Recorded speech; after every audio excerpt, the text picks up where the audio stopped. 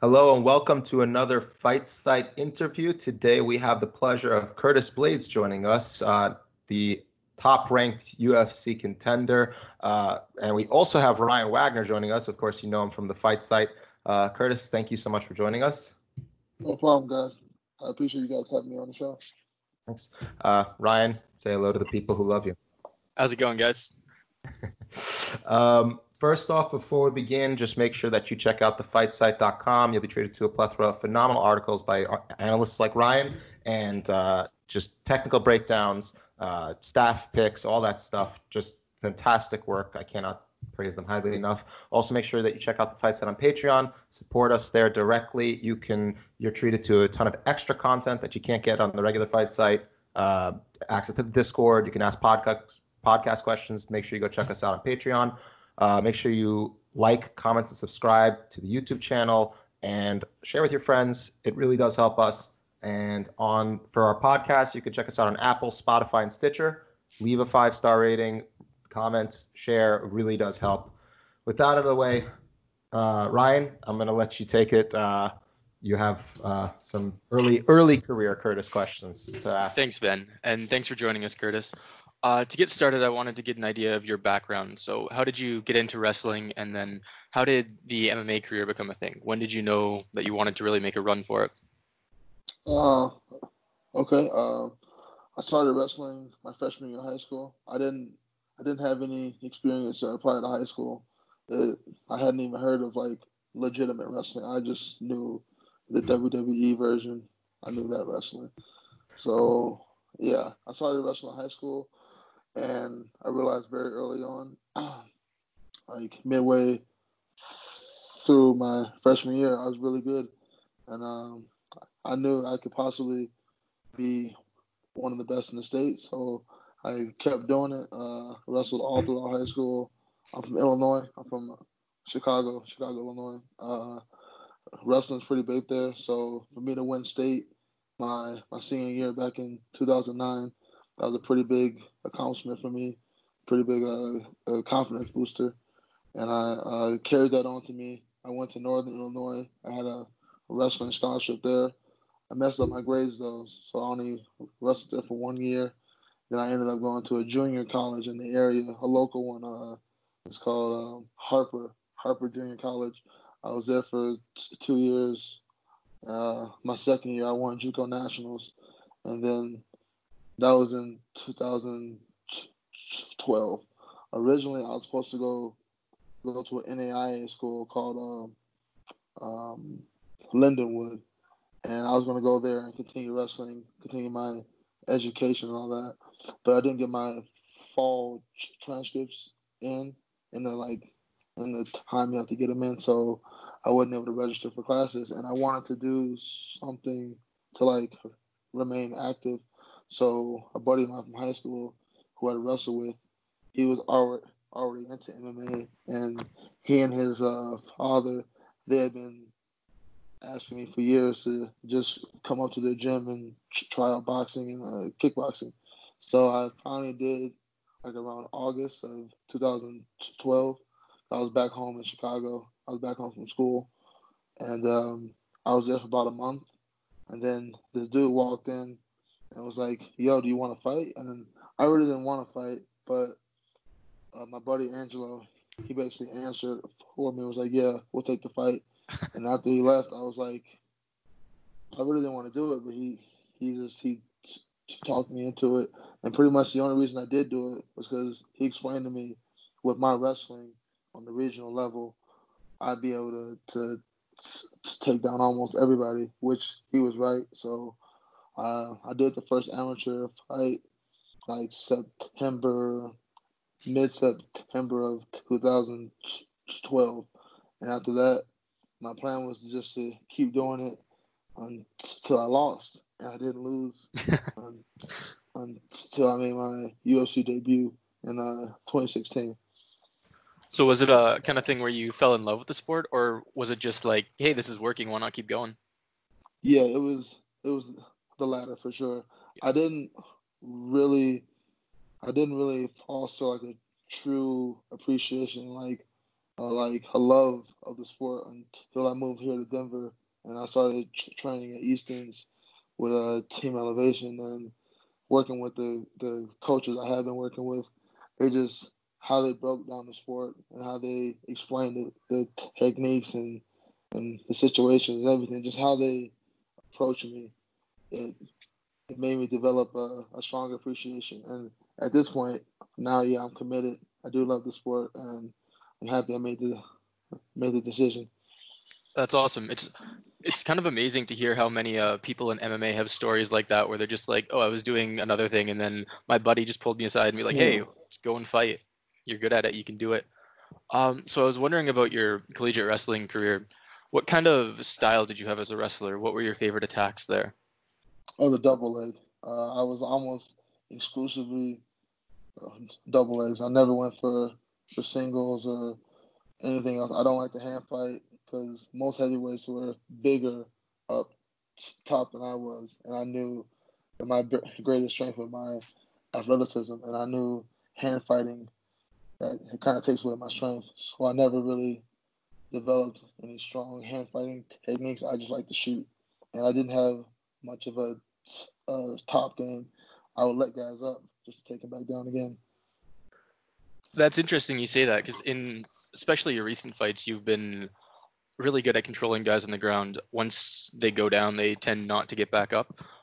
So how have you developed that kind of riding game, especially nowadays in MMA? You see a lot of guys with folk style backgrounds coming in, and it's almost kind of like shot new life into the MMA grappling game, where before in like 2006 and all that, there was a lot more jiu-jitsu oriented grappling, but nowadays you're seeing guys like Habib, Askren, Kamaru Usman, and you who have this really good wrestling oriented game, and a lot of guys just don't really know how to deal with that. So how did you develop such a kind of complete top game?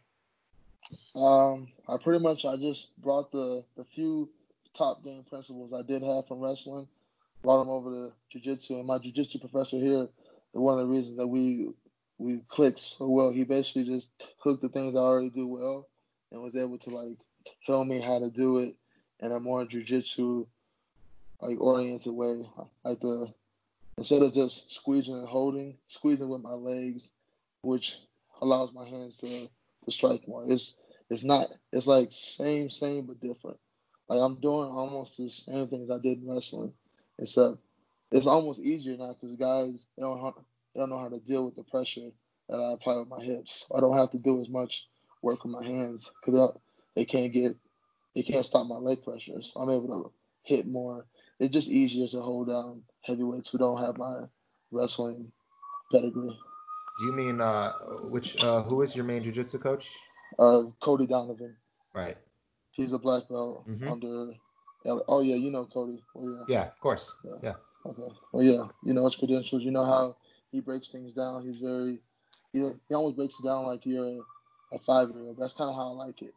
Because jiu-jitsu is so like expansive, and you can get like lost when you get too deep and you stray off the path. I just need the basics.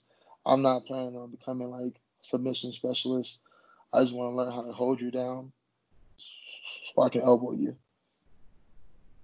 Right. So when you first came into MMA, you mentioned you started training in 2012. So you kind of jumped right from wrestling into MMA. Yeah. When you first started and when you started fighting more advanced competition that you couldn't kind of get down so easily, what did you find was working for you that you took from your wrestling background, and what wasn't working? So how did you have to adjust what you already had in wrestling for success in MMA? Well, that's like the beauty of it. The way I wrestle was like almost built for MMA. Like the jab into the double leg is pretty much what I did for wrestling, except without a jab. Instead of jabbing, I would snap down your hands and shoot. So it's almost the same principles with the exploding off the back leg and head in the chest and doing like a.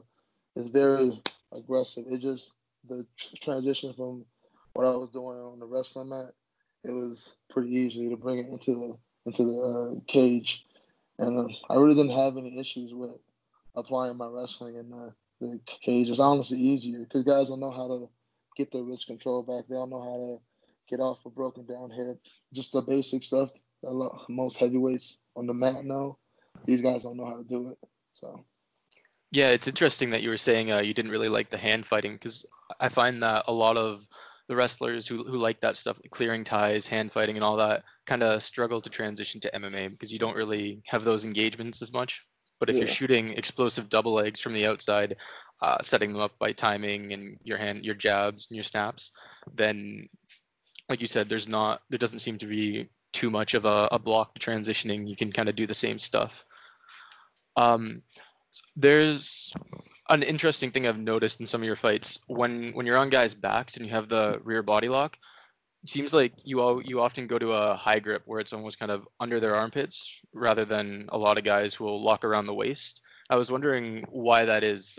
My theory is that it seems like a good way to avoid loading all their weight on you, so you don't have to just pick up giant heavyweights all the time. But I'm not yeah. too sure. No, I mean I've done both locks, but yeah, I've found a bit more success bringing it higher underneath the chest because I'm pressing my hips into their hips, and I'm kind of like stacking them. And then when I bring them backwards, it makes it easier for me to pop my hips into their hips and get some air on them. Right. So we were talking to Sean Madden, I think last week, Mm-hmm. the Yeah, I striking watched coach. that one.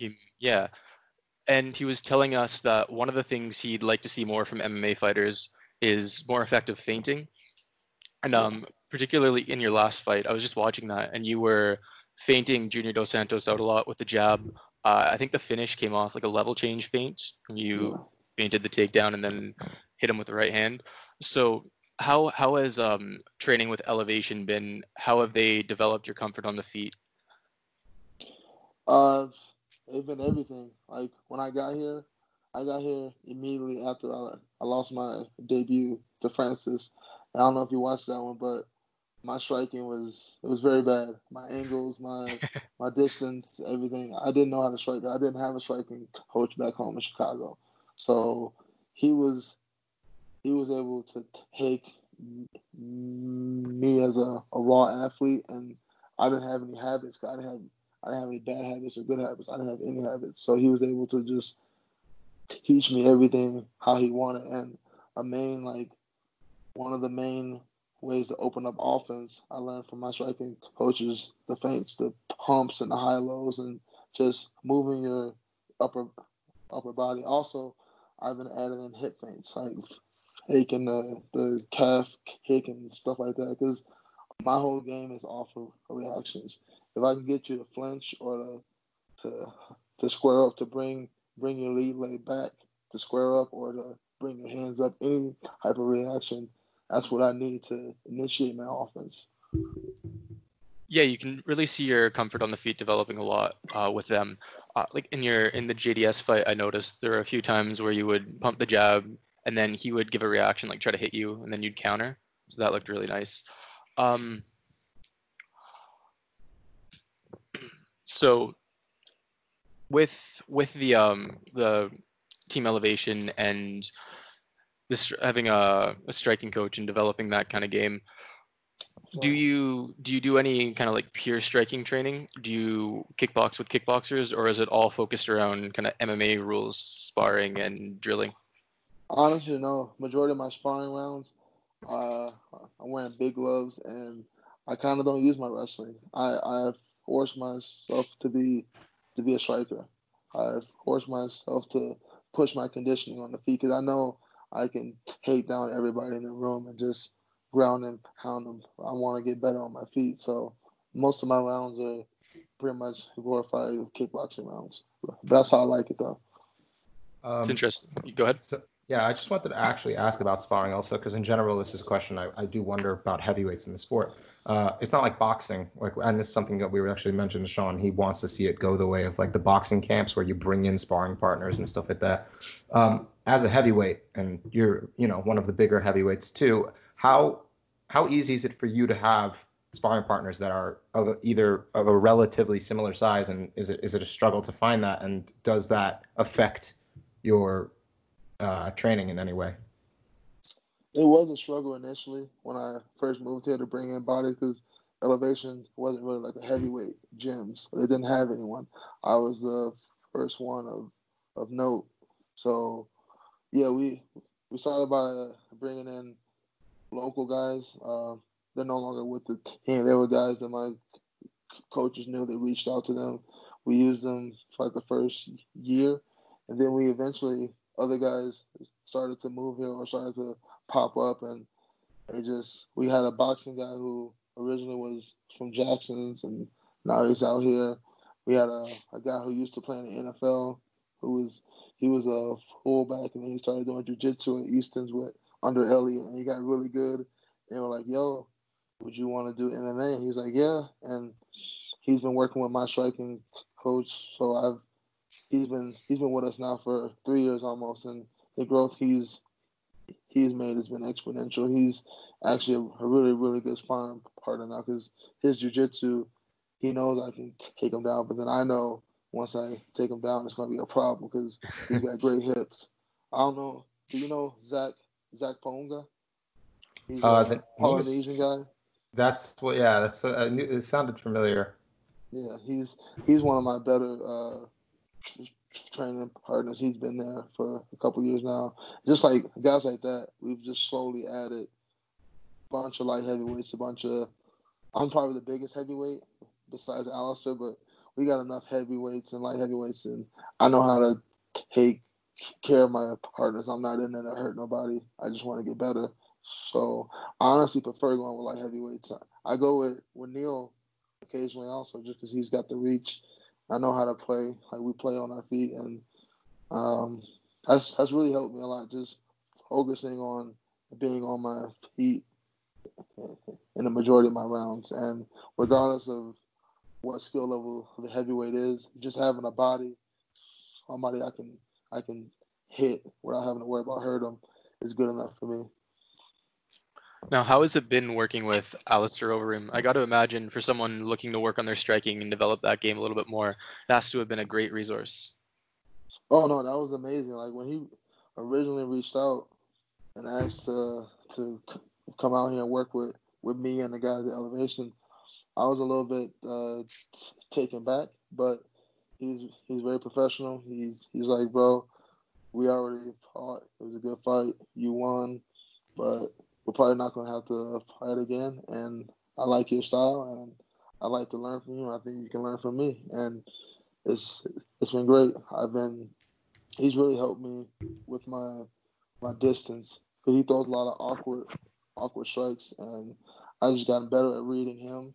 And because he's so he's still a dangerous guy. I know a lot of people think he's older and slower and stuff. He's still fast. He's still strong. He's actually a very underrated grappler. He's got pretty good jiu-jitsu also off his back. So yeah, going with Alistair's been a tremendous help.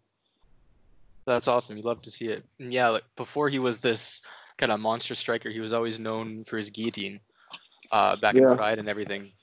So he's a really well-rounded fighter. Yeah. So when we were talking to Sean Madden, one thing he stressed a lot was the importance of working in transitions, using striking to open up your wrestling and using your wrestling to open up your striking. Has that been a big emphasis in your training and something that you've been working a lot on? Yeah, that's a staple.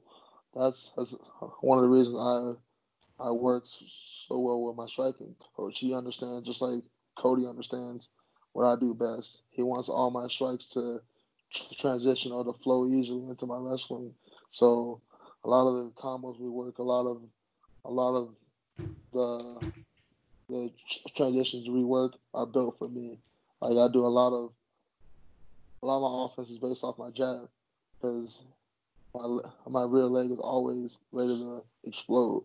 I don't like to use hooks a lot because hooks kind of plant you in the ground and they don't play well with my high-low game and stuff. Right. So Vinny's been great at just teaching me how to get to where I want to get. I mean, how to get to where I want to be in the fight. I know how to get to the clinch. I know how to get guys to half guard. I know how to back a guy into a corner and to cut angles. That's all Vinny. Now, in your recent fights, you've been finishing guys a lot lately. So I was wondering if that's something you've been working on, developing power, especially in your top game. When you're on top of guys, you're not just kind of looking to control them and like until the round ends. You're controlling them and doing damage, like you said, hipping in and sitting on the leg, and freeing your hands up to strike. So how have you kind of developed that ability to finish guys? Cody, he's really worked with me a lot on. He has like a system, and he likes to the way he explains it. He likes to keep guys in these half jujitsu positions where it feels like jujitsu to them, but it's really not. It's more just like grappling. That's what I do best. It's not really the rules are different. So like he wants me to bait guys into going places, and then for me to trap them in between their transition, and that's where I land my strikes at. So like if I have a guy in half guard, I love half guard. If I have a guy in half guard, he's reaching up for a pummel instead of me just re-pummeling and getting back to position. He's taught me to toss an elbow as I re-pummel, just little things like that, like teaching me to strike within the grappling exchanges. I've just gotten really good at that. Right. Yeah, that half guard seems like a really popular position for a lot of wrestlers in MMA. Especially you get guys like turning into you, and a lot of them will kind of use that to do damage, like you said, and to go into their riding game. Like Matt Mitrione in a lot of his fights, he'll sit on the leg, beat you up a little bit, and then when you belly down, he's got you in a ride. He can like fight hands and everything and keep punching you. So that's awesome. I'm gonna throw this over to you, Ben, now. Sure. He's a Marcelo Garcia purple belt, so he's probably gonna want to ask you questions about you beating up BJJ guys. I do forgive you, first of all. So, I just wanted to clear the air there. I know. So it's interesting that you said that you don't have any interest in really becoming a submission guy. And I think that actually is something that we see hold true for most wrestlers who come across into MMA. And it's just something I always wanted to know, what's the reason why? We have the occasional guy like Chris Weidman, who, aside being amazing at ground and pound, is also a really good submission grappler in his own right. Why? What do you think is the reason that people just don't gravitate? To me, it's like the difference between, I don't know if you watch basketball, but the difference between a American big man and like a European big man.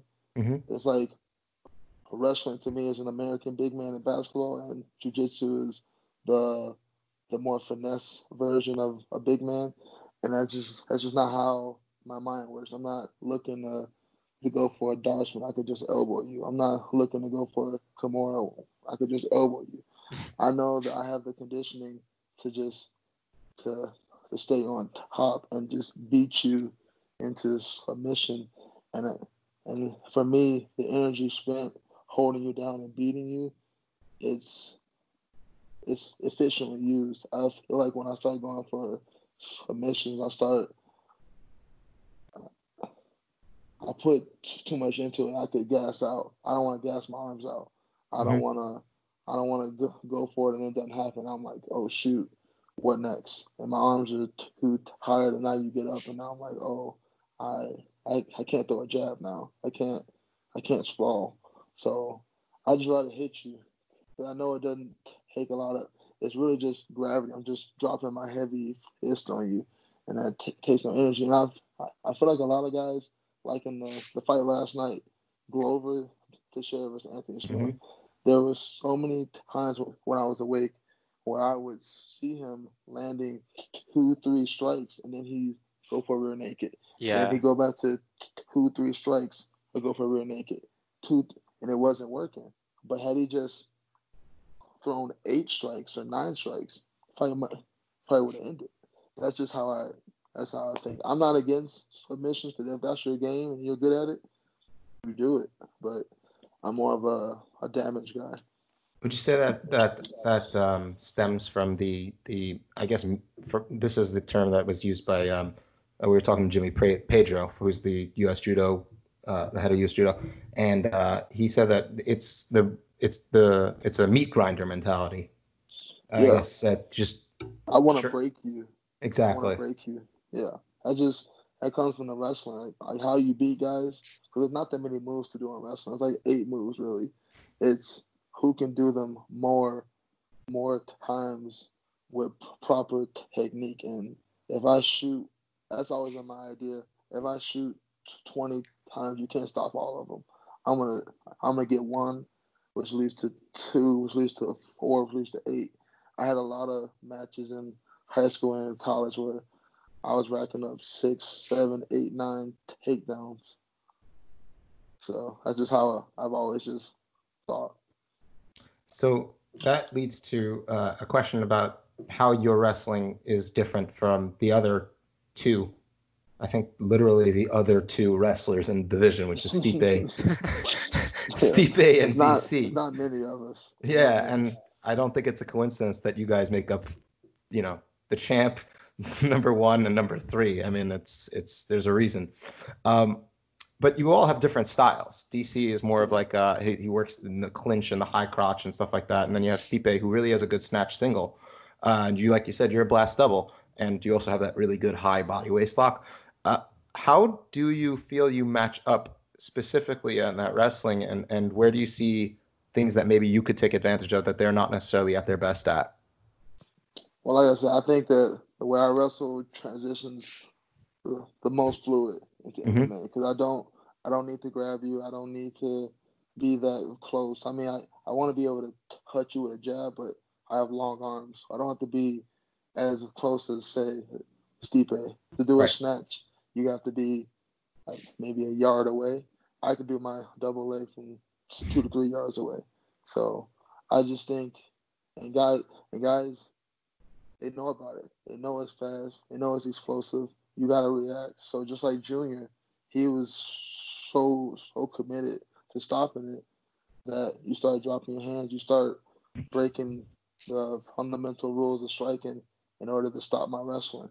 And I think that's what makes me different. Is the threat of my takedown is so explosive, and you end up in such a bad position because you're going on your back. So, and no heavyweight wants to be there.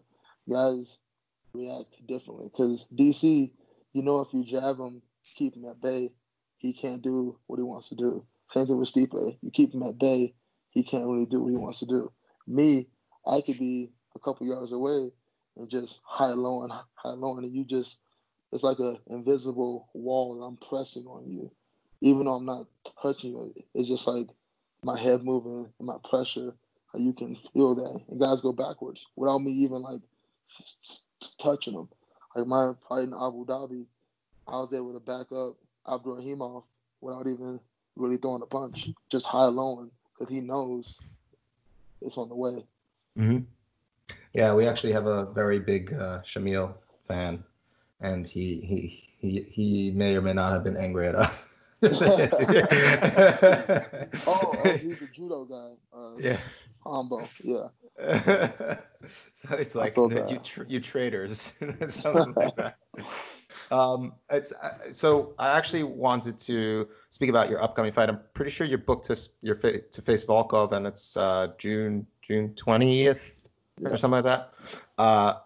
What kind of do you guys? I know we when we spoke with Sean, you guys definitely do specific training and stuff like that for your opponents, but we've seen Volkov get put on his back by other people, and I'm sure that's definitely like a mental boost to note that you've seen him there. We know, but the last person he faced that got him there was Verdum, and he was able to work his way out consistently. What kind of things are you working on to kind of, I guess, prevent him from being able to take advantage of any openings or stuff to stand up? We know he's tough. We know he can take a beating. What kind of stuff do you see that you can take advantage of personally? The pressure I bring when I'm on the ground and my hips are into you, it's not as easy to get. Like the thing with Verdum, he's a jiu-jitsu player. Mm-hmm. So the pressure he has is more of that, like, let's to float. I'm not floating. I'm not looking to pass. I'm looking to pin you, to anchor you down. So when Volkov turns or rolls or does any movement to get up, I got that bottom leg pinned. You're not going anywhere. And if you do, it's going to be a struggle. Kind of like my Mark Hunt fight, how he kept getting up, but each time I'm like a backpack. And by the time you get up, I'm in position to take you back down. So that's really what I think the difference is. My grappling pressure, like how I'm going to stick to him like glue. And also, I'm going to be throwing heavy strikes. So if he wants to stand up, he's going to eat 4 or 5 punches, and then I'm going to take him right back down. He can do it over and over and over. I'm prepared to score 10 takedowns. I'm trying to break records. You actually do already have the record for heavyweight takedowns, just so you're, and it's by a wide margin. And number 2 is Kane, so I think you've got this one. Speaking of, you're essentially I say this in the most respectful way. You're essentially a baby in the heavyweight division because anybody under 30 is already a rarity, especially in the heavyweight rankings. And you're 29 and you've only been fighting for 6 years.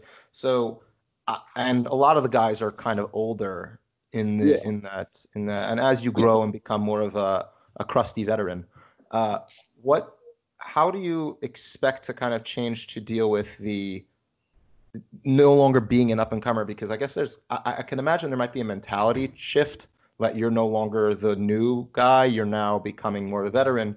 Is there some sort of mentality shift, like as you start to be like, okay, so this is the new crop, and there's going to be new things to kind of have to face? I'm an athlete, like a lot of athletes. Like I don't know if you've been watching the MJ documentary, but he's one of the greatest athletes and competitors I can think of. And just like him, I'm looking to grind you into a dust, especially if you're new. I'm not gonna let you get any type of confidence. Like if I doubt I ever do, but if I ever get like a debut guy, I'm gonna press the shit out of him. Like I'm not gonna give him any space. I'm gonna let him know he doesn't want to be in here because I'm a veteran. Like you said, I like that. I like going from being the hunter to the hunted because I enjoy that. I enjoy the pressure. I want to see how bad do you guys want to beat me. Like, are they willing to do what I'm willing to do to win? And I don't think a lot of guys are because I've always got the wrestling in my back pocket. And I don't think, unless I can't think of any up and coming young heavyweight wrestlers who might potentially want to jump in this game. Because a lot of wrestlers, the biggest thing, they don't want to get hit in the face. That was my biggest issue. I didn't want to get hit in the face, and it took like 2 years of sparring for me to get over that. I think by the time I'm a grizzled veteran, like 2-3 years from now, I'll be such a complete fighter by then. My jiu-jitsu is getting better. It's still the weakest part of my game because I don't have to use it as much, but by then I should be at least grappling. I'm already grappling, in my opinion, like a blue belt. I think in another 2 years I'll be grappling like a purple belt, which is good enough for me. Speaking of grappling, do you see yourself doing things a lot of fighters have kind of done, because you can't take boxing matches, you can't take kickboxing matches outside of once you're in the UFC specifically, but for whatever, they allow you to take grappling matches. Do you see yourself doing stuff like that, like with any sort of regularity? Yeah, I definitely want to do some no-gi competitions. I wish they still handed out the katanas. I never got one. Always wanted one of those. I think Naga might still do them. I might have to do a Naga then, because I definitely want one of those. Oh yeah, they do that with a belt. There's one gym that had like 46 katanas because I just kept going to Naga because it just wanted to. Do you ever see yourself putting a gi on? I did originally. Have you heard of Rodrigo Comprito? Mm-hmm. He's a Brazilian who always has like the green, purple. Well, he's Illinois based, and that was the first jiu-jitsu mat I ever stepped on was his, Braza. And he gave me my first gi. I have a Braza, Team Braza gi. But I didn't like it. It kind of removes my explosiveness and my athleticism. Like an old man can lock me up in his guard with the gi. But why we love jiu-jitsu. That's one of the parts I don't like. I don't like when old guys hold me down, especially with gi. So it frustrates me. Maybe as I get older, my appreciation for gi will grow. But as of right now, I haven't worn that gi in 8 years. I mean, that's kind of the reason why I'm able to have any success is I can slow down everyone. Yeah. I don't have Those handles speed. and hooks. Yeah, I don't have speed or athleticism, so I have to rely on the gi. I actually wanted to actually pivot to a different grappling martial art, judo, because we spoke with a couple of judo guys, and we were talking about the applicability of judo in MMA. Do you work any judo? Do we have like you have a jiu-jitsu coach, you have your wrestling and stuff like that, but is judo something that is worked on at EFT? I don't think we even asked Sean that. No, I mean, one of my old roommates, Chepe Machine Gun Maniscal, he's a judo black belt from the Chicago area. He also moved out here. He's probably the most experienced judoka we have at the gym, and he's like showing us a few things here and there. But judo is just like wrestling. Like I feel like it's harder to grasp that as an older guy because you got to get tossed on your back over and over and over. So you got to get the feel for the leverage and all that. Like it's hard to pick up wrestling and judo as an older guy. Jiu-jitsu is, I feel like it lends itself. It's easier for people to pick up because it's not as high contact. So judo as a heavyweight, I'm not really interested in getting tossed on my back 100 times to perfect the move. So I don't foresee myself ever really getting into judo like that. But I do see some situations because I've watched like I said Chepe. I watched him in sparring toss to everybody. He's tossed Corey Sandhagen, T.J. Dillashaw, Gaethje, Austin. If you lean your head over, he's going to snatch it, put his hip up under you, and you're going to be looking at the ceiling. He's done it to almost everybody. So I know it can be applicable. It's just, and also the height thing. You have to get your hips up on the guys. Mm-hmm. I'm usually the taller. Maybe if I had some judo for this fight against Volkov, it would be good to know. But outside of him, it would be really hard for me to get my hips under a lot of guys. So do you plan at all for?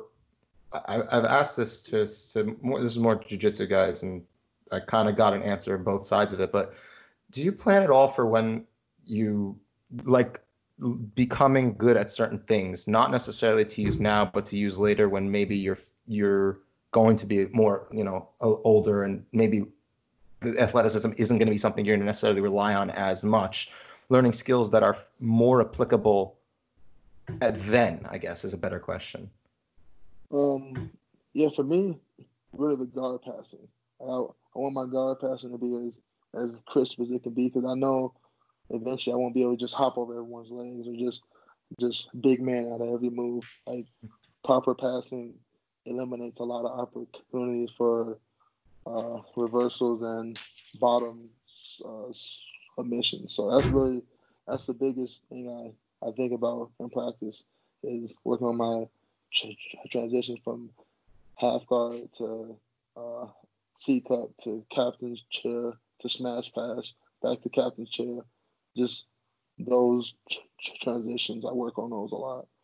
I know later on, in my games, as I get older, my game's going to be even more wrestling oriented because as you get older, you get slower, you get more hittable.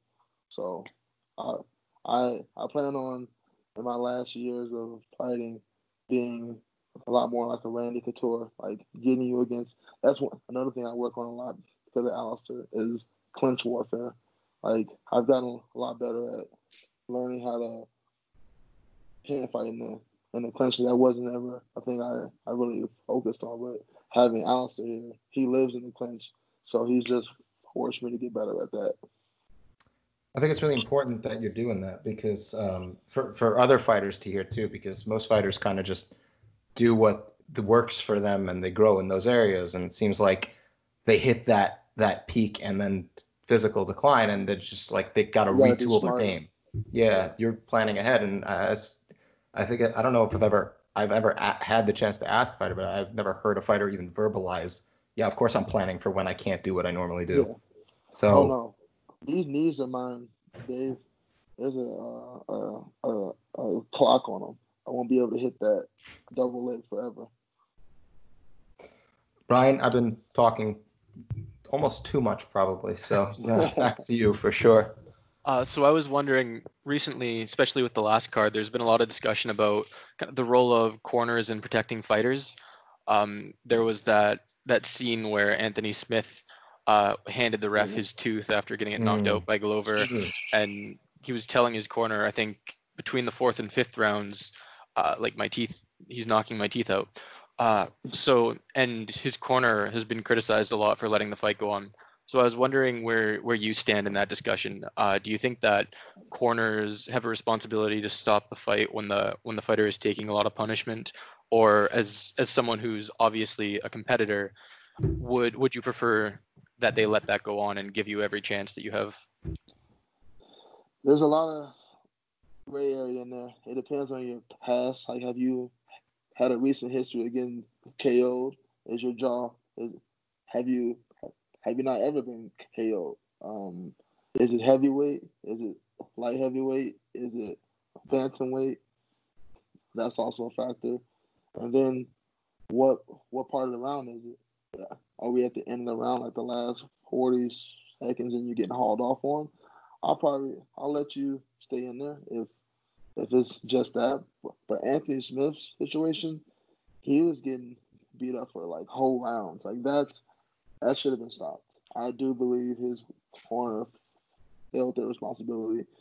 You know your fighter. You know if he has the ability to pull something out of the bag. You know that.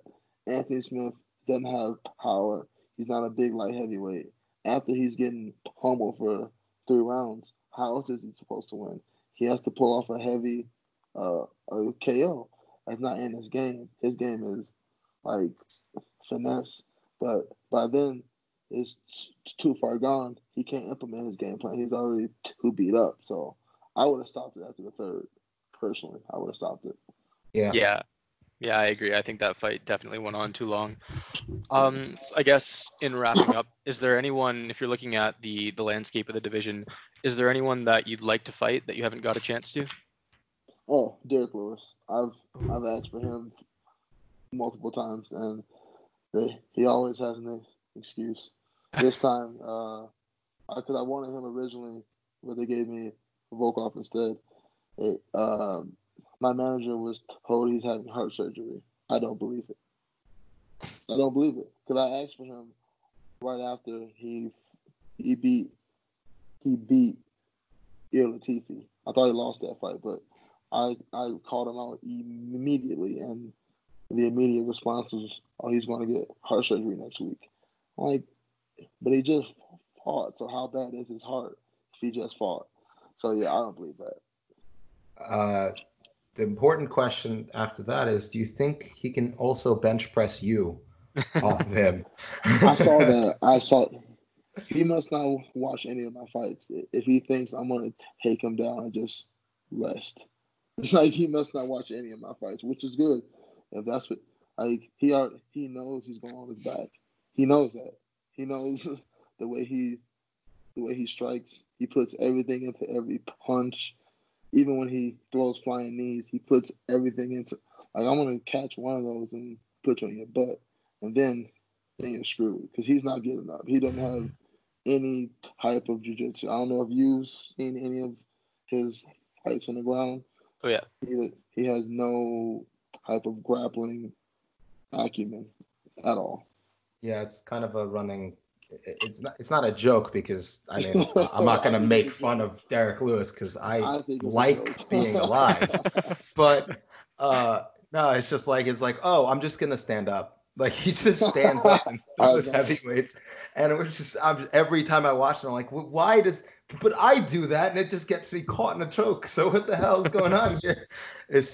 Yeah, but that's what I was like. We haven't really seen. I think the best wrestler we've seen him against was Ir Latifi. Maybe, yeah. He held him down for 8.5 minutes out of a 15-minute fight. I know he didn't land a lot of ground and pound, but in my book, he won that fight. If you held top position for 8.5 minutes in a 15-minute fight. That's over half the fight. And Derek Lewis, he never landed anything that looked like it really hurt. He was throwing those crazy jumping, flying knees from halfway across the octagon. Mm-hmm. Like his fighter IQ is not the highest. Some of the strikes he throws, I'm like, why? And like he knows he has a bad gas tank, but he still chooses to use the most explosive moves he can think of. I just don't get it. Yeah, I mean, I don't get it. Ryan, sorry, I think I interrupted you before. I was just wrapping up. So Curtis, is there anything you'd like to promote? Anything you got going on that you want to shout out? I mean, as always, I want to give a shout out to Team Elevation and all the coaches and all my sparring partners who helped me become the fighter I am today. I'd like to give a shout out to Manscaped. They're one of my sponsors. I'd like to give a shout out to, I hate this, I always forget who my sponsors are. I'll just do better next time. I have a list. I can't remember them. I'm Jewish, so I got this for you. The whole ganze mishpucha. That's what you're giving a shout out to. It's the whole family. The whole family. Everybody. Well, in that case, Curtis, thank you so much for coming on. It was awesome having you. Really appreciate it. More than welcome anytime. This offer went out to Sean. It goes out to you. If you want to drunk watch some fights with us, please feel free to join. We'd be happy to have you. I'm more of a stoner. I got you covered. Oh, well, you should have just told me. I would have busted out my pipe. Definitely more of a stoner. Like we were watching the fights last night. There was no alcohol here. There was lots of guys. Okay, we're definitely okay. We have to book that. We're gonna definitely have to book that. That sounds like a blast. Ryan, thanks again for coming on. I really appreciate it. Thanks for having me, man. I had a great time. Of course. Yeah, thanks, awesome. Once again, make sure you check out thefightsite.com. Amazing articles, amazing work. The Fight Site on Patreon. Make sure you subscribe to the YouTube channel, like, comment. Make sure that you also check us out, the podcast, leave a comment, 5-star rating, Spotify, Apple, and Stitcher. Also, make sure you follow Curtis Blaydes on Instagram and on Twitter. Probably Facebook, I'm guessing, if you have a fan page. I'm sure you can find him pretty easily. Just search Curtis Blaydes Twitter, Curtis Blaydes Instagram. I guarantee you'll find him. Elevation Fight Team, make sure you follow them and support them. And Curtis Blaydes is fighting once again June 20th of 2020. Alexander Volkov, make sure you go and send him some love and support him. Thank you all so much for listening. It's been Ben Cohn with another Fight Site interview.